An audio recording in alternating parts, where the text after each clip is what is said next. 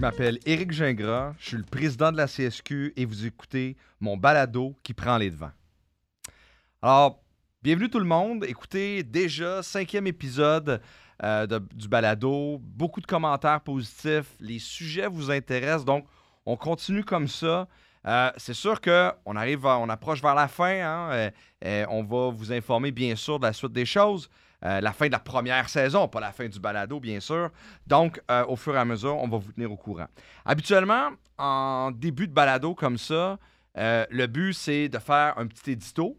Là, aujourd'hui, je veux quand même prendre le temps de faire, je dirais pas une petite pub, mais on est très content du lancement qu'on a fait au Conseil général de la CSQ la semaine dernière qui a eu lieu à Rivière-du-Loup. On a fait le lancement de notre nouvelle plateforme d'information à la CSQ, soit Ma CSQ cette semaine. Et vous avez ça sur macsq7semaine.com. Et c'est quoi ça? C'est vraiment une plateforme, un site d'information où on va indiquer ce qui se fait à la CSQ. Puis je ne vous dirai pas en temps réel parce que ça, c'est exagéré, mais ça va bouger au quotidien pendant la semaine. On va y retrouver les différentes prises de parole, les dossiers sur lesquels on travaille, les entrevues qu'on va faire, les sujets dont on discute, que ce soit en commission parlementaire, des sujets lorsqu'on passe dans les différents médias. Et en plus de ça, on est capable de s'inscrire à une infolette qu'on va aller sur le site macsq7semaine.com. On s'inscrit à l'infolette et une fois par semaine, une espèce d'hebdomadaire, on va nous dire quels sont les sujets. Vous allez recevoir cette infolette-là avec les différents sujets. Vous allez pouvoir y aller, vous informer, parce que c'est ça l'enjeu. L'enjeu, c'est d'avoir de l'information. Vous savez, comme centrale, comme président, on prend souvent la parole dans l'espace public. Puis le but, c'est de mettre de la pression sur le gouvernement, informer la population, mais pas nécessairement informer nos membres. Informer nos membres, il faut avoir une nouvelle façon de faire, et c'est ça, avec cette infolette-là, avec le site macsq7semaine.com, c'est dans le fond ce qu'on veut faire et ce qu'on pourra faire, donc donner de l'information directement à nos membres. Puis je pense que c'est un élément qui nous manquait. Parce que vous savez, et je l'ai toujours dit, notre syndicat affilié, notre syndicat local s'occupe de nous autres, on prend le téléphone, on l'appelle. Notre fédération parle de notre quotidien, de ce qu'on fait comme travail. Puis la centrale, c'est souvent méconnu, mais il y a beaucoup de travail qui sont faits par tous les gens qui œuvrent au quotidien. C'est vrai du côté politique, c'est bien du côté de nos collègues conseillers. Beaucoup d'enjeux qui sont traités. Et ça, c'est un peu, dans le fond, une fenêtre sur tout ce qui va se faire. Donc, je vais vous inviter, si ce n'est pas déjà fait, à vous inscrire. Vous allez, comme je l'ai dit, sur macsq7semaine.com et vous vous inscrivez à l'infolette. Et à toutes les semaines, vous allez recevoir. Ça ne vous empêchera pas d'y aller en cours de semaine parce qu'il va se passer des choses au fur et à mesure. Puis on veut que ça devienne la référence. Quand vous allez vous questionner sur ce qui se passe lorsqu'il y a des annonces au niveau politique, lorsque les annonces en éducation, en santé, etc., bien, vous allez aller là comme étant un endroit de prédilection pour aller chercher de l'information. macsq7semaine.com. Bien content de vous faire cette annonce-là. Et allez-y. Plus il y aura de gens qui vont y aller, plus bien sûr, ça va nous permettre de donner encore plus d'informations pour être en mesure de donner tout ça. Donc, merci beaucoup. Puis, allez-y, c'est très important. Donc, on va y aller tout de suite avec nos invités. Question de leur donner un maximum de temps pour parler des différents sujets. Donc, ils vont joindre à moi. J'ai François Lamoureux qui va prendre la place à côté de moi. J'ai Nathalie Chabot qui va le suivre après ça. Et j'ai Marc Daoud. Bienvenue à vous trois. Merci beaucoup d'avoir accepté l'invitation. Merci beaucoup d'être là. Merci. Merci, bonsoir. Alors, aujourd'hui, c'est quoi nos sujets? Donc, on va se parler de transformation dans le monde du travail. On va se parler de réforme en éducation, le fameux projet de loi 23. Puis, on va revenir sur la loi spéciale en Ontario, le fameux Bill 28. On va s'en reparler, on va se remémorer, se rappeler c'est quoi. Puis, on va se demander s'il faut s'inquiéter dans le contexte des négos du secteur public au Québec. Donc, des sujets très intéressants. Comme d'habitude, on invite tout le monde à rester jusqu'à la fin ou de l'écouter en plusieurs parties. Super intéressant. Donc, question de vous donner, comme je l'ai dit, le plus de place possible pour que vous puissiez nous parler des différents sujets. Je vais commencer avec celui sur transformation dans le monde du travail. François Lamoureux. Oui.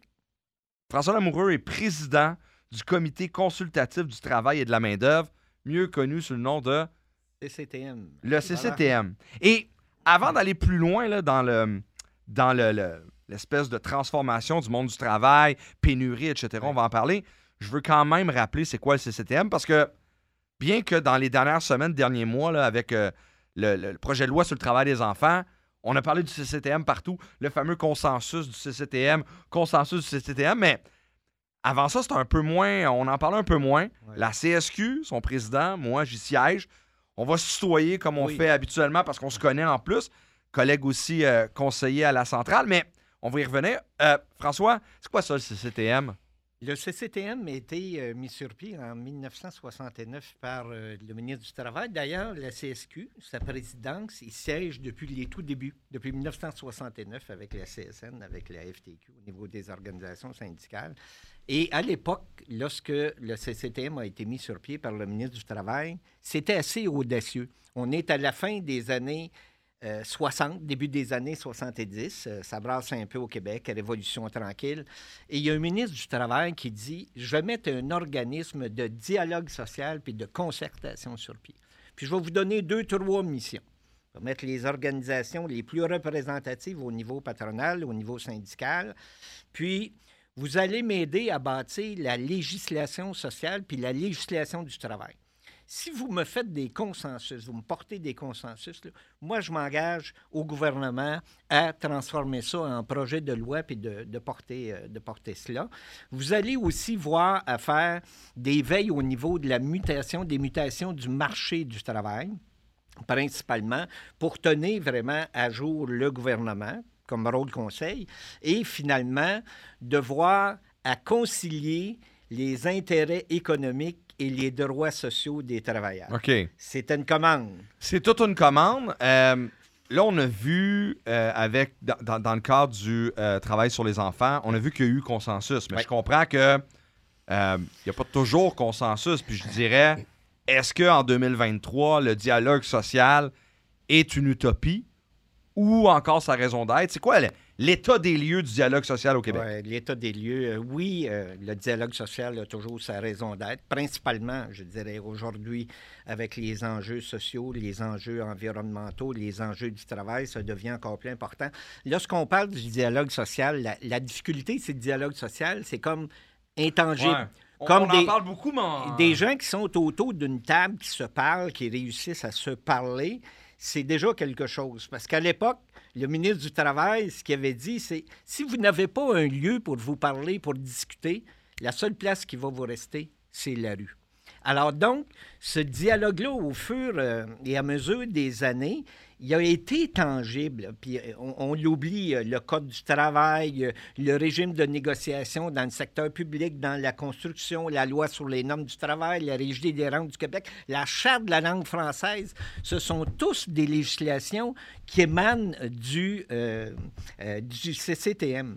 Et on voit dernièrement, dans les derniers mois, les dernières années, on a construit des consensus importants, entre autres, sur les disparités de traitement dans les régimes de retraite. Pendant la pandémie, on a fait un avis sur le télétravail qui était magistral, des avis sur la santé psychologique, sur le régime de santé-sécurité et le travail des enfants. Et le dialogue social n'est pas toujours facile à pratiquer, mais c'est encore la meilleure option pour arriver à des consensus gagnants-gagnants des partis. Autrement dit, sur le travail des enfants, si on n'était pas arrivé à un consensus ensemble, puis les partis avaient dit au gouvernement, nous, on ne veut pas trop s'en mêler, puis trancher. Alors, le résultat, c'est que tu te retrouves avec un résultat qui n'est pas nécessairement celui que les partis auraient souhaité. Non, puis en même temps aussi, si tu mets ça strictement dans les mains du politique, ben là, t'es pris avec tous les lobbies qui viendront, puis après ça, le poids politique qui viendra un peu modeler le futur projet de loi, et non pas une discussion entre des organisations syndicales, des organisations patronales, donc un grand pourcentage des travailleuses et des travailleurs au Québec. Et tu marques un point majeur, Éric, parce qu'au fil des ans, là, dans les lieux de paritarisme et de dialogue social, le CCTM, c'est le précurseur. Puis ensuite, on s'est retrouvé avec le conseil d'administration de la CCQ, de la Régie des rentes, de la Commission des partenaires du marché du travail, de la CNSST. Alors, les partis ont droit au chapitre et la main gauche, c'est ce que la main droite exactement fait dans le développement économique du travail et de l'emploi au Québec. Et les partenaires sont là, ils sont présents. La chaise n'est pas vide. Donc, ils peuvent participer au développement économique et social du Québec. C'est pas toujours simple. On s'entend pas tout le temps. Ça, on le sait. Oui. Il y a des bonnes discussions. Oui. Mais en même temps, bien souvent, on va quand même s'entendre sur les problèmes. Oui. Des fois, c'est des solutions sur lesquelles on achoppe un petit peu. Mais il y a quand même, justement, l'importance de ce dialogue-là. Oui. Donc, le rôle, selon toi, le rôle ou le dialogue social en 2023, encore sa place. Puis, c'est une particularité parce qu'il y a d'autres provinces dans le Canada qui nous regardent puis qui aimeraient ça avoir ce modèle-là et ils ne l'ont pas. Ça n'existe pas. C'est le seul endroit où il y a un véritable organisme de dialogue social structuré au Québec. Je donne un exemple au niveau des normes internationales. La CSQ siège à notre sous-comité ces normes internationales. Donc, on travaille, nous, avec l'OIT, avec le ministère des Relations internationales, avec le fédéral, à travailler sur des projets de conventions internationales. Lorsque ça se retrouve à Ottawa, il y a un consensus que nous, on fait pour le Québec. Ottawa est pris avec chacune des provinces à dealer, alors que nous, on a déjà un deal uniforme qu'on fait au Québec.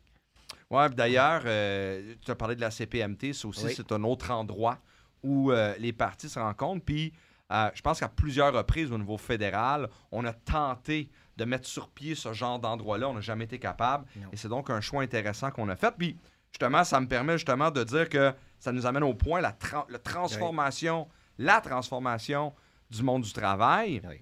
Bien, justement, comme endroit de prédilection pour le dialogue social, on voit très bien tous les changements présentement. Puis dans les discussions qu'on a eues, parce que, comme je disais tantôt, je siège comme président de la centrale au CCTM. Les rencontres, c'est toujours très intéressant, mais les discussions de couloir, toujours bien le fun aussi. Ça fait partie des discussions. Puis à un moment donné, on discutait ensemble, puis tu me mentionnais, tu disais comment on est passé d'une société, d'une économie, d'une société où tout était axé sur l'emploi. Exact.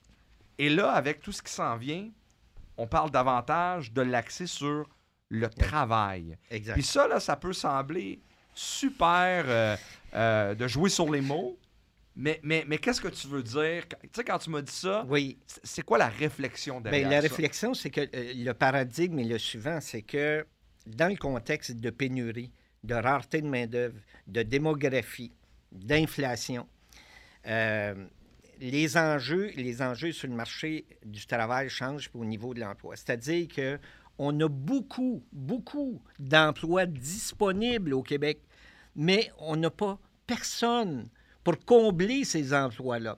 Et qu'est-ce qui est au cœur de ces emplois-là? C'est le travail. Donc, qui va occuper le travail et comment on va faire pour avoir des mesures attractives pour attirer les personnes au travail, puis des mesures de rétention pour les garder. Puis ce qui est au cœur de l'enjeu principal au Québec actuellement sur cette question-là de pénurie de main-d'œuvre, c'est les conditions de travail et la qualité du travail.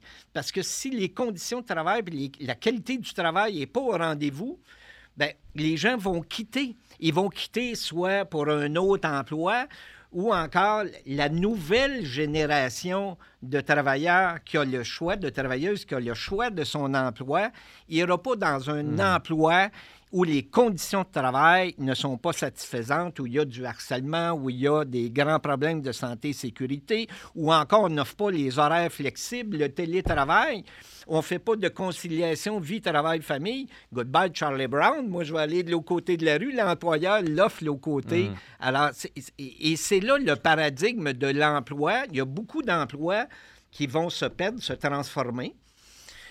Avec la numérisation, la robotisation, l'intelligence artificielle. Oui, formation, requalification pour ces emplois-là, mais au cœur des enjeux actuels, c'est celui du travail et des conditions de travail, puis on le voit dans le secteur public. Oui, c'est ça. J'allais dire, tu n'as pas besoin de répondre, là, mais c'est sûr qu'on connaît un employeur qui, avec tout ce que tu dis, n'est pas un employeur de choix. Ceci dit, ça, c'était éditorial. Là. J'ai pas besoin que tu répondes, François. Va-t'en pas là. Mais moi, ça m'amène deux choses. La première, moi, j'ai entendu beaucoup dans les années 80, 90, c'est là que j'ai grandi, c'est là que je suis devenu ado, j'ai commencé à travailler, qu'on était sur la création d'emplois. C'était sur toutes les lèvres. Les gouvernements étaient élus en fonction de « je vais créer 50 000 jobs ». C'était ça qui était l'enjeu. Là, quand tu me dis changement de paradigme, c'est maintenant, il faut s'occuper du travail, s'occuper des conditions de travail. OK? Oui. Mais on dirait que ça s'est fait en un claquement de doigts, puis on dirait que tout le monde n'est pas prêt à ça. On dirait que il y a encore, hier, on parlait de création. Même encore, on a un gouvernement qui, là, lui, il a changé son discours. Il parle de création de jobs plus payantes. Là, je sais pas, des fois, c'est des jobs à 75 000, des jobs à 100 000. Ça dépend de la discussion, puis c'est quand le moment, puis à qui il parle. Sauf que, on dirait que ça s'est fait dans un claquement de doigts. Est-ce qu'on est prêt? Est-ce que la société québécoise est prête à changer de paradigme puis parler de conditions de travail plutôt que de création d'emplois? Ben, depuis la pandémie, oui. Est-ce qu'on aurait dû voir venir le train au niveau du vieillissement de la main-d'œuvre, de la démographie? Oui. En 2002, le CCTM faisait une politique sur le vieillissement de la main-d'œuvre, sur les problèmes démographiques que ça s'était proposé, sur l'organisation du travail aussi également. Mais la pandémie a changé complètement les paradigmes. Et le statu quo n'est plus possible. C'est-à-dire que ceux qui veulent rester encore avec l'ancienne organisation du travail, qui ne veulent pas évoluer en fonction du nouveau contexte qu'on connaît, je vous disais, la nouvelle génération, qui pour elle, le travail n'a plus la même signification. C'est concilier le travail et concilier la famille. Le travail et l'emploi, lorsque tu parlais de la création d'emplois d'une époque, on disait avoir un emploi, travailler 40 heures semaine, travailler sa vie durant, puis tout le monde était bien heureux. Les paradigmes ont changé. Ce n'est plus du tout le même rapport et je dis, la génération actuelle, tous ceux qui ont connu le télétravail, qui peuvent en faire du télétravail, ça a des impacts sur l'environnement, ça a des impacts économiques, ça a des impacts sur la santé mentale. Il n'y aura plus de retour au travail. Ceux qui pensent qu'on va revenir avec des employés 5 jours semaine attachés à leur chaise, ils vont vivre des difficultés importantes. Mais justement, est-ce que le marché de l'emploi, pour le nommer, est prêt à ça? Parce que la législation, elle ne suit pas non plus. Regardons ça, le télétravail, l'aspect des briseurs de grève. Hein? Ça. On a parlé de ça. Donc, on dirait que ça va beaucoup plus vite dans la société que la législation. Et là, c'est sûr que je vais avoir tendance à dire, là, le CCTM va devoir s'en occuper. Le ministre du Travail va devoir être mis au jeu parce que sinon, ça va partir d'un bout. La législation ne suivra pas, puis le marché de l'emploi, lui, il ne sera pas capable de suivre et de s'adapter. C'est possible que ça arrive. C'est dangereux après ça, parce que là, ça va être au plus fort la poche. Bien, il y a un rapport de force qui s'exerce actuellement, puis on le voit depuis la fin de la pandémie, le rapport de force qui est inversé. Employeur-employé. Et c'est beaucoup lié, justement, au marché du travail qui offre des emplois puis qu'on n'a pas de personnes disponibles pour occuper ces emplois-là. Donc, il y a un rapport de force important qui se joue de ce côté-là. Et je pense que oui, c'est inéluctable. C'est inéluctable, la gestion des ressources humaines, l'adaptation des ressources humaines au marché du travail, à l'organisation du travail va être essentielle, au même titre que les organisations syndicales. Les organisations syndicales, les rapports vont changer aussi. On ne négociera plus les mêmes conventions collectives qu'on négociait et les demandes des nouvelles générations ne seront plus les mêmes. Alors, ça va demander une adaptation importante et les jeunes qui vont dire, moi, les milieux de travail, je vais avoir des milieux de travail exempts d'harcèlement, de violence, je ne veux pas aller là-dedans. Donc, on est dans de nouveaux paradigmes. Oui, le discours a changé, puis je donne toujours un exemple. J'avais une discussion à un moment donné je me souviens plus si c'est un des congrès où je participais ou une table ronde, puis j'avais un collègue, un syndiqué en ébénisterie. Puis il disait, c'est fou parce qu'il y a 20, 25 ans, 30 ans, lorsqu'un employeur disait, qu'il fallait robotiser ou qu'il fallait changer l'emploi pour la mettre au numérique, etc., notre crainte, c'était de dire bon, mais si tu fais ça, on va perdre des emplois, ça va voler des jobs. Là, maintenant, le message, c'est ben oui, ça nous prend ça pour rendre l'ébénisterie plus intéressante avec la nouvelle génération. Puis comme il manque d'emploi, ben, ça va nous permettre de continuer et d'aller de l'avance. C'est comme un changement. Quand tu parles de changement de paradigme, c'est un peu ça. Exact. Puis en même temps, on va avoir des besoins en numératie, en littératie. Et l'emploi qui va changer, les personnes de 45, 50 ans qui sont dans le milieu de travail puis qu'on est en train de transformer la numérisation puis la robotisation, il ne faut pas qu'ils soient laissés pour compte aussi en même temps au niveau de la formation. Et ces besoins-là vont être importants. Et tu as raison. Quand il y a des conditions de travail pénibles, répétitives, travailler dans un abattoir puis faire du désossement de poulet puis avoir des problèmes de tendinite, d'épicondylite, peut-être qu'on peut faire en sorte de robotiser puis numériser puis ces jobs-là qui étaient astreignantes ou pénibles ou répétitives, bien, peut-être faire en sorte que on puisse les transformer puis en même temps pour le bien-être de tout le monde en termes de conditions de travail parce que il n'y aura plus personne pour les faire.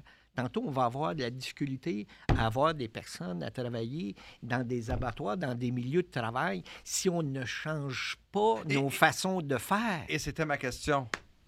Qu'est-ce qui va arriver à un employeur? Puis là, j'ai peut-être en tête le gouvernement, mais ce ne serait pas correct de dire ça. Qu'est-ce qui arrive à un employeur qui ne change pas ses façons de faire, qui ne passe pas dans la nouvelle vision, dans ce changement de paradigme-là? Qu'est-ce qui arrive à un employeur qui ne va pas faire attention aux conditions de travail, qui ne va pas aller dans ce sens-là? Deux choses. Un employeur du privé, il va se retrouver avec des conflits potentiels de travail ou il va être confronté à des problèmes économiques qui vont peut-être emmener des fermetures parce que les personnes vont changer de travail. Au niveau du secteur public, l'enjeu, que ce soit l'éducation, la santé, la fonction publique, on le voit, c'est au cœur des enjeux, les conditions de travail. Donc, il faut qu'il y ait des mesures vraiment qui soient attractives. Puis, je dis souvent, il faut faire attention. Les mesures attractives, oui, mais regardez dans votre rétroviseur pour les mesures de rétention. Parce que ceux qui sont en dedans puis qu'on n'améliore pas leurs conditions, vous voulez en faire entrer, mais il y en a d'autres qui vont peut-être sortir aussi en même temps parce que ça ne fonctionne plus. Alors, c'est l'organisation du travail qui est au cœur des grands changements du marché du travail, autant dans le privé puis dans le public. C'est la plus grande transformation du monde du travail qu'on vit depuis peut-être les 30 dernières années. Alors, ceux qui ne s'adapteront pas à ces nouvelles réalités, à cette nouvelle façon de faire, d'améliorer l'organisation du travail, de prendre les devants, d'être plus innovants, d'améliorer ces conditions de travail-là, vont avoir de la difficulté à survivre. Ça tombe bien dans mon balado que tu parles de prendre les devants, parce que c'est pas mal ça le titre. Mais moi, là, je te dirais que ce qui est malheureux, c'est qu'il y a... Puis oui, le gouvernement employeur, mais d'autres aussi employeurs, la notion d'organisation du travail, celle d'il y a 25 ou 30 ans, c'était de dire on va vous en demander plus, on va pas miser sur les conditions de travail parce que si c'est pas toi, ça va être quelqu'un d'autre. On était beaucoup là-dedans. Maintenant, organisation du travail, ça veut dire aussi de donner des conditions gagnantes et non pas d'arriver jusqu'à aller chercher au plus profond de la personne tout ce qu'elle a comme énergie. C'est plus ça, l'organisation du travail présent. Non, puis c'est là que le dialogue social prend tout son sens. Au niveau des enjeux environnementaux qu'on connaît, de la transition énergétique, au niveau des enjeux sociaux, des enjeux du travail, sans un dialogue social fort, tripartite, État, travailleurs, employeurs, on n'y arrive pas. Le gouvernement ne peut rien faire seul, les organisations ne peuvent rien faire juste seules, les employeurs, la même chose. Alors, le défi, il est là pour les prochaines années, quant à moi. Et dernière question, parce que le Oui. temps file, j'avais dit que ça allait vite, ce genre de discussion-là, parce que c'est super intéressant. Puis il y a tellement d'enjeux qu'on n'a pas couverts, puis je pense que ça va mériter de se revoir éventuellement, puis de revenir ici. Mais la dernière question, c'est là-dedans, dans ce que tu dis, le rôle des organisations syndicales, dialogue social, mais le rôle, c'est encore important à ce moment-là, dans ce que tu dis là. Tu as parlé de 3 parties, tu as le gouvernement, tu as les employeurs, les travailleurs regroupés, représentés en syndicats. Oui. L'adaptation, je disais, des organisations syndicales, Éric, là. Tu sais, quand je disais négocier les nouvelles conventions collectives, Être à l'écoute. la nouvelle organisation du travail, on n'est plus du tout dans les mêmes paradigmes. Tu sais, en termes de vie, de qualité de vie des personnes qui sont au travail. La pandémie a forcé cette réflexion-là et cette conciliation travail-famille, organisation du travail qui me permet de m'émanciper, d'être reconnu, tu sais, à juste titre. Ça va faire partie des grands défis des organisations syndicales, cette adaptation-là aussi. Les militants, moi, d'une époque, militer 28 heures par jour puis 9 jours par semaine, avec les militants puis avec les représentants syndicaux... Ça nous demande, nous aussi, une remise en question. Ça demande une remise en question de nos façons de faire. Puis, vous le voyez, de toute façon, il y a beaucoup d'employeurs à qui je parle des organisations patronales qui me disent, bien, tu sais, maintenant, en entrevue, c'est plus nous autres qui passent les jeunes en entrevue, ils nous passent en entrevue. Et les premières choses qui arrivent, les premières demandes qui arrivent en haut de la liste, c'est les horaires flexibles, le télétravail, la conciliation travail-famille, puis... Alors, c'est ça, les nouveaux enjeux. Ça devra s'appliquer aussi aux militants. Exact. OK, excellent. Hey, merci beaucoup, François. Oui. Super intéressant. Merci de ta présence. Je pense qu'on va avoir l'occasion de rediscuter de tout ça, d'aller encore plus loin sur différents axes. Comme je disais, ça va super vite, mais c'est une discussion qui est importante, qui est intéressante, parce qu'il y a des changements qui sont en cours. Mais comme j'ai dit, ça va très rapidement parce que, tu l'as dit, il y a eu la pandémie, on le voyait un peu venir, mais là, c'est vitesse grand V. Puis pas sûr quand même que le marché de l'emploi et la législation s'adaptent au même rythme. Donc, merci beaucoup. Merci. Tu peux toujours continuer à jaser avec nous autres. Ça fait plaisir parce que là, on va s'en aller dans un sujet, projet de loi 23 en éducation. Le ministre Drainville qui a déposé ça. Je ne sais pas que c'est rendu la combientième réforme des dernières années, mais il y en a eu plusieurs. On a Nathalie Chabot. Merci, Nathalie, d'être là. Merci beaucoup. Nathalie, conseillère à l'action professionnelle à la CSQ. Nathalie, elle a travaillé sur le mémoire que la CSQ va présenter en commission parlementaire vendredi. Dès vendredi. Vendredi midi 5, si je ne me trompe pas. En plus, elle a coordonné avec nos fédérations. Je vais en parler tantôt. Là. Vous savez, la CSQ, là, c'est l'Éducation Québec. La CSQ, c'est une vision 360 de l'éducation. Les enseignantes, les enseignants, mais le personnel de soutien professionnel représente tout le monde à travers le Québec. Et donc, on avait notre mot à dire là-dessus. Je vais tout de suite d'entrée de jeu demander à Nathalie, c'est quoi les enjeux qu'on soulève de la CSQ sur ce fameux projet de loi-là? 4 axes. C'est quoi les enjeux? Oui. Écoute, Éric, je ne te parlerai pas de l'ensemble du projet de loi. Il est très volumineux. Ça serait trop long. Alors, comme tu le dis, je vais mettre l'accent sur 4 volets qui touchent les principales dispositions du projet de loi. Nous, c'est comme ça qu'on l'a analysé, qu'on le présente. Donc, le premier volet, on l'a nommé le renforcement de la ligne d'autorité du ministre jusqu'aux établissements. Puis là, on parle des dispositions du projet de loi qui feront en sorte, si le projet de loi est adopté, que le ministre recommande la nomination des directions générales, que les directions générales, elles, nomment les directions d'établissement. Donc, on voit ici une transformation de la ligne d'autorité qui ouvre la porte du ministre plus grande pour sa mainmise sur les établissements. Autre disposition aussi, c'est la possibilité pour le ministre de venir renverser les décisions des centres de services scolaires s'il est d'avis que ces décisions-là ne correspondent pas aux orientations ou aux objectifs qui les dictent. Donc, ça donne pas beaucoup de pouvoir. anodin. Ça donne beaucoup de pouvoir à un ministre. Oui. Et bien sûr, en entrevue, on l'entendait dire « Ouais, mais on ne l'utilisera pas n'importe comment. » Ça, y a-t-il un frein dans la loi? Mais une fois que c'est À inscrit part dans la loi... À part la bonne volonté d'un ministre, il Ouais. n'y a pas rien qui dit « Tu vas le faire une fois dans ton mandat. Une fois que la porte est ouverte, elle est ouverte. Je comprends. Et, ça va dépendre aussi de la personne qui occupe le poste. C'est sûr. Bon. Alors, ensuite de ça, le deuxième volet, c'est l'usage des données en éducation. Là, on propose de mettre en place un système de dépôt de renseignements, ce qui est très bien parce qu'on sait qu'en éducation, il y en a des problèmes là, pour accéder aux données. Le ministre le dit lui-même, il n'est pas capable d'avoir une vue d'ensemble correcte du réseau.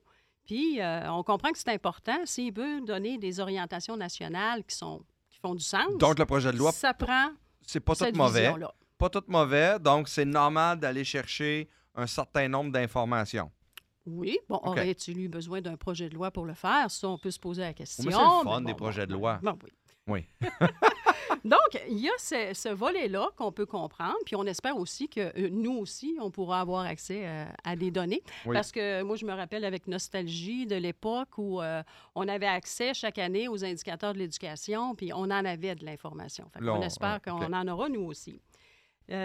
Donc, c'est nécessaire. Mais quand on met cette idée-là en lien avec d'autres dispositions du projet de loi, comme par exemple la possibilité pour le ministre là, d'identifier sur la base des données certains groupes d'élèves ou même certains élèves qui présentent des risques et de là ensuite d'en informer la commission, le centre de services scolaires et de convenir de certaines mesures à prendre.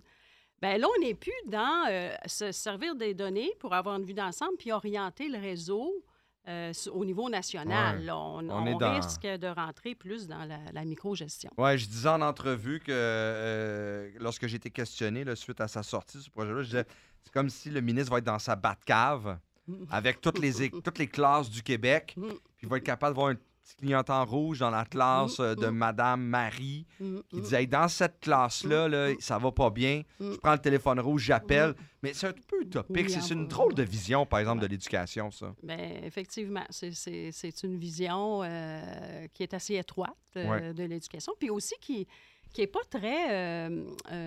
qui mobilise pas beaucoup non plus toutes les équipes écoles qui sont sur le terrain puis qui connaissent bien les élèves, puis qui savent aussi juger de Parce qu'il n'y a pas juste des chiffres non plus. Ben non, c'est ça. Parce que si dans une classe, ça va pas bien, il peut y avoir un paquet d'autres raisons que simplement besoin de services X, Y, Z, là, composition de la classe, etc. Puis, ben ça tu as raison. Ça peut être d'autres éléments. Là. Oui, ça c'est quelque chose qui, pour nous, est crucial parce que, justement, ce projet de loi-là met de l'avant une vision étroite où, dans le fond, c'est facile pour un législateur de cibler le changement de pratique du personnel. Puis c'est ça qui est au cœur du projet de loi.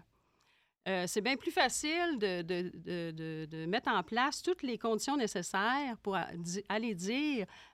change ta façon de faire. Change ta façon de faire, plutôt que s'attaquer à des enjeux, par exemple, comme la défavorisation ou les effets de composition d'établissement ou de classe. Donc, c'est un choix aussi qu'on retrouve à travers ce projet de loi-là, d'axer la solution à la réussite, pour la réussite des élèves, sur le changement de pratique du personnel scolaire. Mais c'est très, très caquiste quand même, là, dans tout ce qu'ils font, c'est-à-dire être capable d'expliquer en quelques phrases un problème ou une solution qui est beaucoup plus complexe, mais dire, ben voilà, on va faire ça, on va avoir un tableau de bord, on va faire ça, puis on va aller de l'avant. Je te laisse continuer avec les autres axes. Oui, bien, le troisième, je vais passer rapidement parce que, dans le fond, c'est le renforcement de la reddition de comptes, notamment par la mise en place d'ententes de gestion annuelle d'imputabilité. Donc, on continue de renforcer la gestion sur les résultats, là, qui a fait son apparition en éducation il y a quand même quelques années. Puis le quatrième volet, il est quand même important, on en entend beaucoup parler, c'est la mise en place d'un Institut national d'excellence en éducation qui aurait pour mission essentiellement de faire des synthèses de recherche, de faire du transfert, d'identifier les meilleures pratiques, de formuler des avis aussi au ministre, à la demande du ministre, sur les compétences attendues du personnel enseignant, sur les programmes de formation. Et il serait en charge aussi de reconnaître certaines formations et de diffuser ces formations-là aussi auprès du personnel. Ça, la mise en place de l'Institut, on peut le mettre en parallèle aussi avec d'autres dispositions qui viennent, disons, contraindre davantage les obligations de formation continue, notamment du personnel enseignant. Donc, la combinaison de ces 4 volets-là,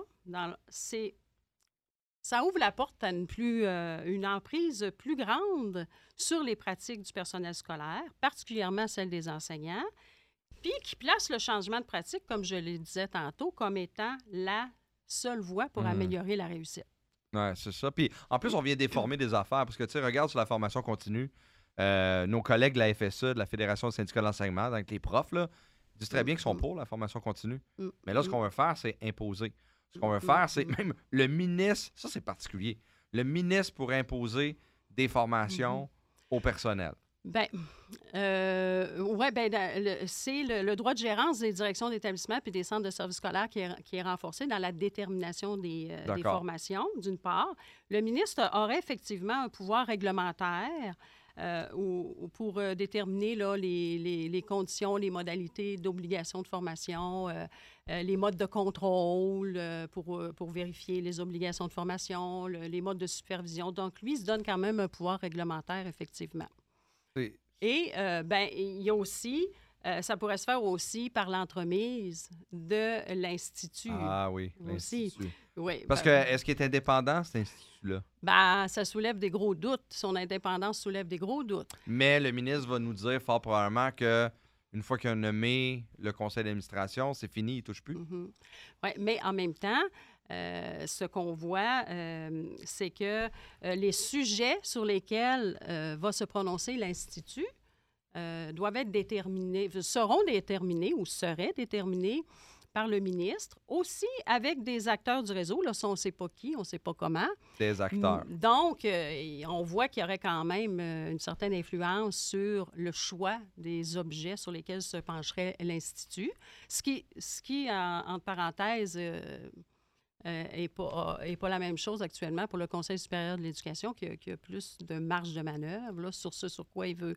se pencher. Mais je ferme la parenthèse. Oui, puis on ne dira pas que c'est un grand complot comme quoi, au cours des dernières années, le Conseil supérieur de l'éducation, notamment sur l'école à 3 vitesses, sur d'autres enjeux, il n'a pas nécessairement donné des avis qui allaient dans le sens de ce que le ministre voulait. Donc, j'imagine que c'est pas relié du tout. Là. Il n'y a pas de lien entre les deux. Mais là, on parle d'instituts sans grande dépendance, sans grande indépendance plutôt. On peut se poser des questions. Oui, on se pose des questions, mais moi, j'irai encore plus loin. Est-ce que le ministre a la volonté de, avec ce projet-là, moi, j'entends les collègues qui se posent la question de travailler sur la pénurie, de travailler la réussite. Ça, il n'y a rien là-dessus. Non, c'est ça. Oui, on peut se demander, est-ce qu'on avait besoin actuellement d'un projet de loi comme celui-là, alors que les grands enjeux, les besoins en éducation, on les connaît. Tu viens de faire allusion à la pénurie. On a besoin d'enseignants dans les classes. On a besoin aussi de personnel professionnel, de personnel de soutien présent dans les écoles. Pour aussi travailler sur l'ensemble des dimensions de l'éducation. Agir en prévention aussi, être là pour assurer le bien-être des élèves. Il y a un paquet de choses. Là. Les problèmes de violence à l'école, on le voit, ils sont très présents. La composition de la classe, assurer des conditions d'apprentissage propices aux élèves. Il y a beaucoup de choses.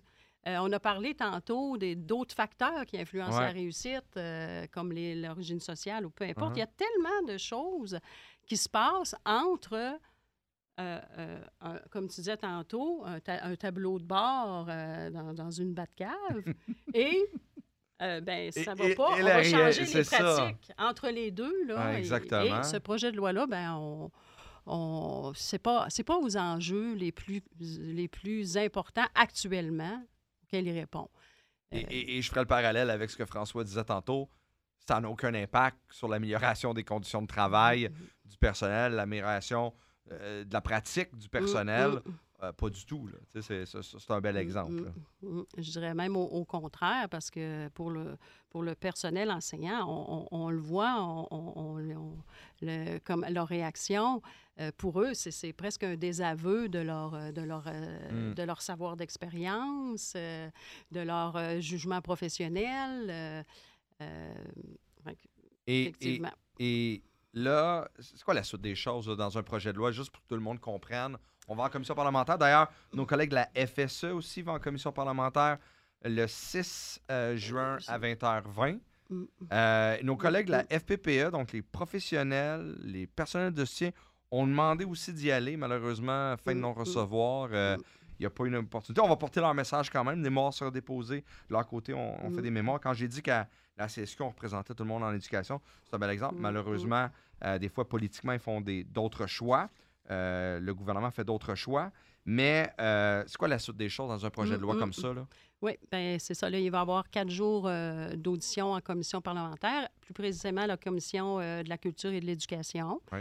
Donc, plusieurs groupes, des individus vont être entendus. Ça va se terminer le 7 juin.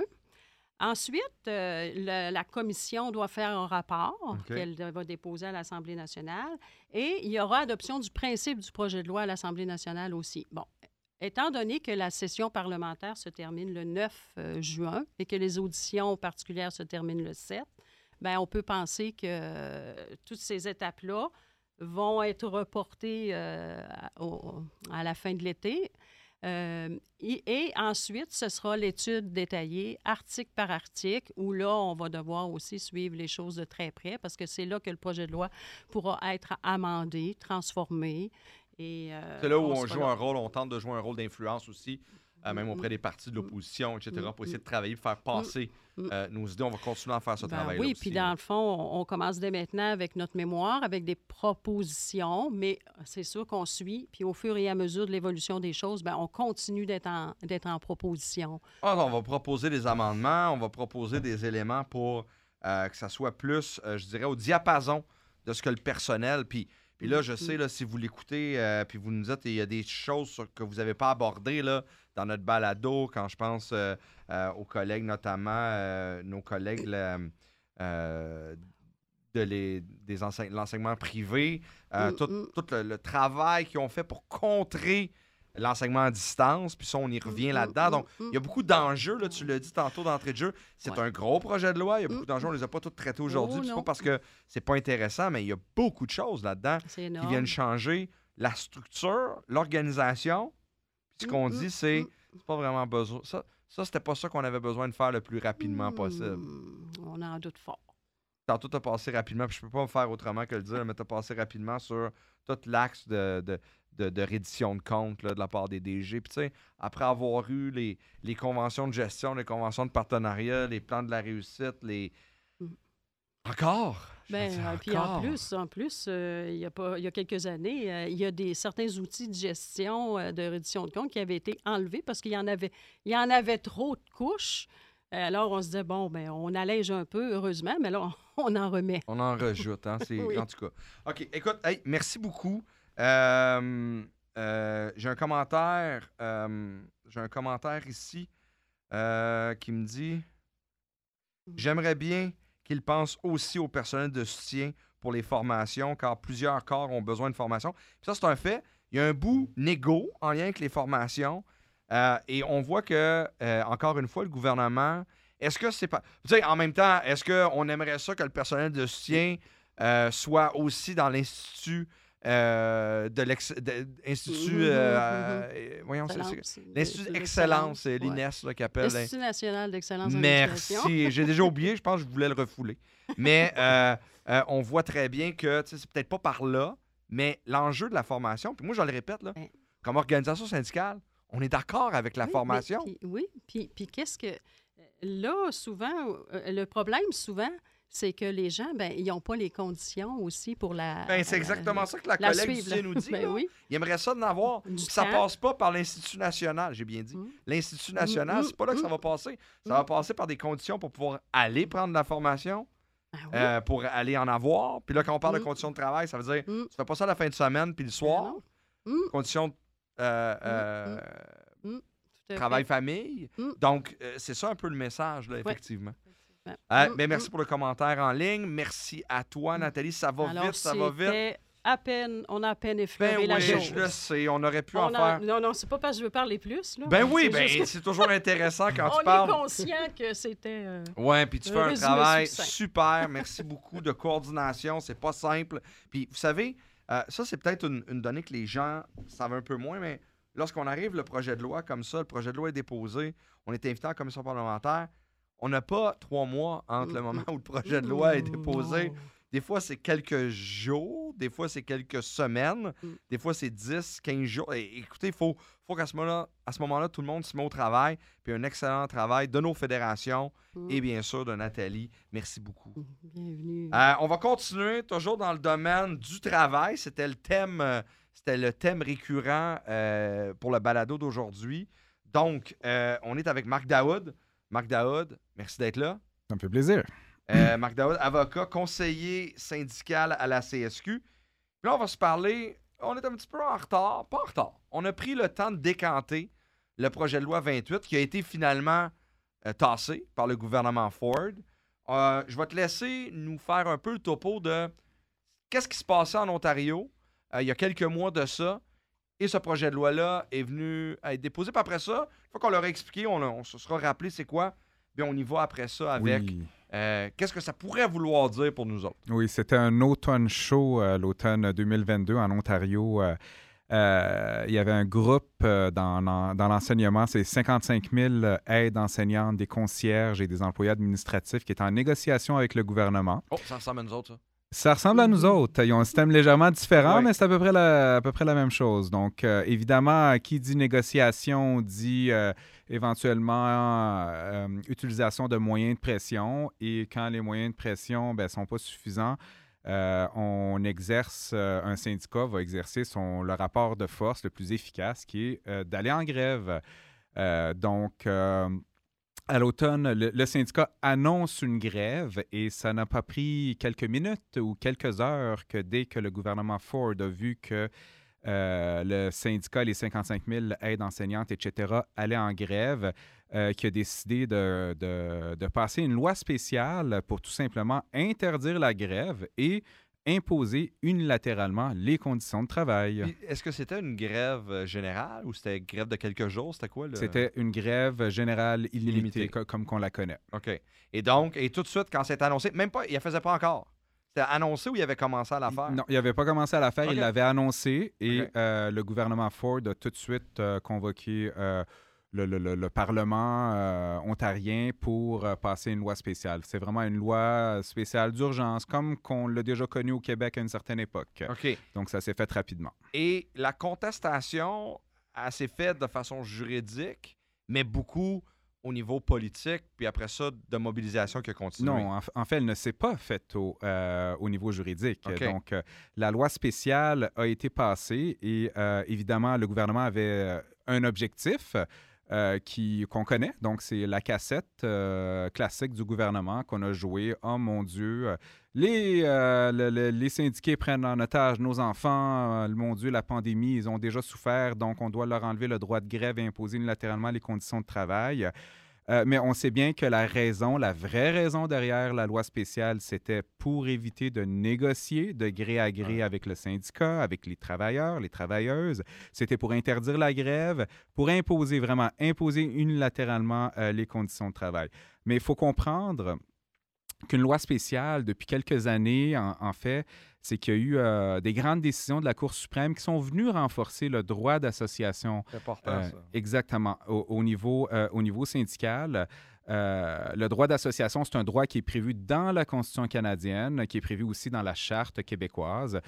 C'est le même droit. Puis d'ailleurs, la Cour suprême nous dit que le droit d'association, quand on parle du travail, du monde du travail, c'est le droit de pouvoir s'unir et d'être avec des armes plus égales face à un employeur et de pouvoir négocier le mieux qu'on peut, de négocier collectivement nos conditions de travail. Mais aussi depuis la trilogie de décisions. Donc, il y a eu 3 grandes décisions en 2015 et il y a une décision qu'on appelle l'arrêt Saskatchewan. On a constitutionnalisé le droit de grève, donc il mérite aussi une protection constitutionnelle.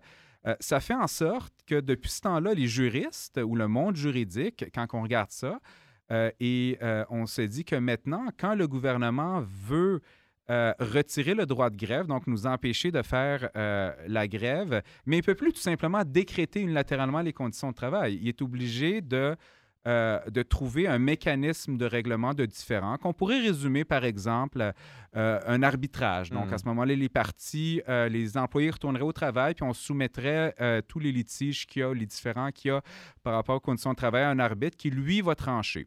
Ça fait en sorte que avec un mécanisme comme ça, bien, on ne sait pas on va finir avec quoi. Le gouvernement, il pourrait prendre le risque d'être obligé de payer 8-9 d'augmentation, tout dépendant des arguments. Mais c'est possible aussi que on se retrouve avec des augmentations plus basses que l'inflation. Ça dépend. C'est un rapport... En fait, c'est des arguments qu'on soumet à l'arbitre et celui qui est le plus crédible va faire avancer son dossier. Mais le gouvernement Ford, à l'époque, ne voulait pas ça. Et la seule façon, l'unique façon de contourner toutes ces nouvelles obligations, c'était d'utiliser la clause non-obstant. Ben oui. Et ça, c'est l'enjeu qui est important, là. C'est cette fameuse clause dont on est habitué de parler au Québec, mais c'est toujours avec des enjeux québécois. Des enjeux québécois de protection de la langue, etc. C'est dans ce vocabulaire-là qu'on est habitué de l'utiliser. Toujours pour protéger.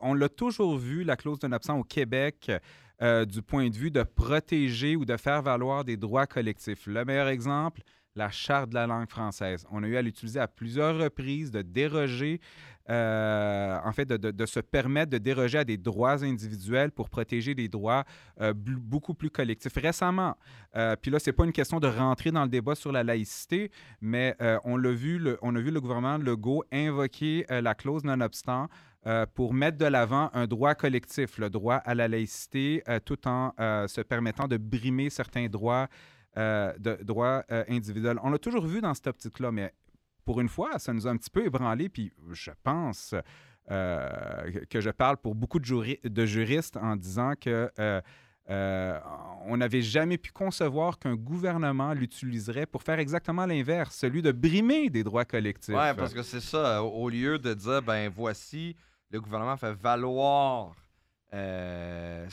ça pour protéger quelque chose, qu'on soit d'accord ou pas, quelque chose de collectif, c'est ce que tu disais. Là, c'est l'inverse. Et la question que tout le monde se pose, là. Ça, maintenant, on a fait le topo, mais pourrais-tu faire ça au Québec? Pourquoi pas? En fait, il faut peut-être expliquer... C'est pas une bonne réponse, oui, ça. Oui, mais peut-être... C'est ça une réponse. Peut-être. Je vais peut-être expliquer ce qui s'est passé en Ontario. Donc, le gouvernement a utilisé la clause non-obstant pour interdire la grève, imposer les conditions de travail. Juridiquement, la première réaction qu'on a, c'est que la loi elle est protégée contre toute attaque ou la plupart des attaques judiciaires. Mais les syndicats, ils ont quand même fait quelque chose d'assez exceptionnel. Ils ont décidé de désobéir civilement. Donc, ils se sont dit, nous, là, on la fait quand même la grève. Ils ont quand même été en grève. Donc, c'est vraiment de la désobéissance civile qui a été faite. Il y a eu des manifestations qui ont été annoncées par les divers grands syndicats en Ontario parce que c'était, s'ils le font à un groupe, mais c'est sûr qu'ils vont tenter de le faire à un autre. Exactement, c'était tout le mouvement syndical qui était attaqué à ce moment-là. Tout le mouvement au Canada. Donc, il y a eu vraiment une solidarité. Ils ont préparé, ils ont annoncé des manifestations. Même en Ontario, ce qui est quand même rare de notre point de vue québécois, de regarder le monde anglo-saxon, de réagir comme ça, mais c'était vraiment surprenant. Doug Ford a été accusé d'être un bully, littéralement. Même la population n'acceptait pas ça.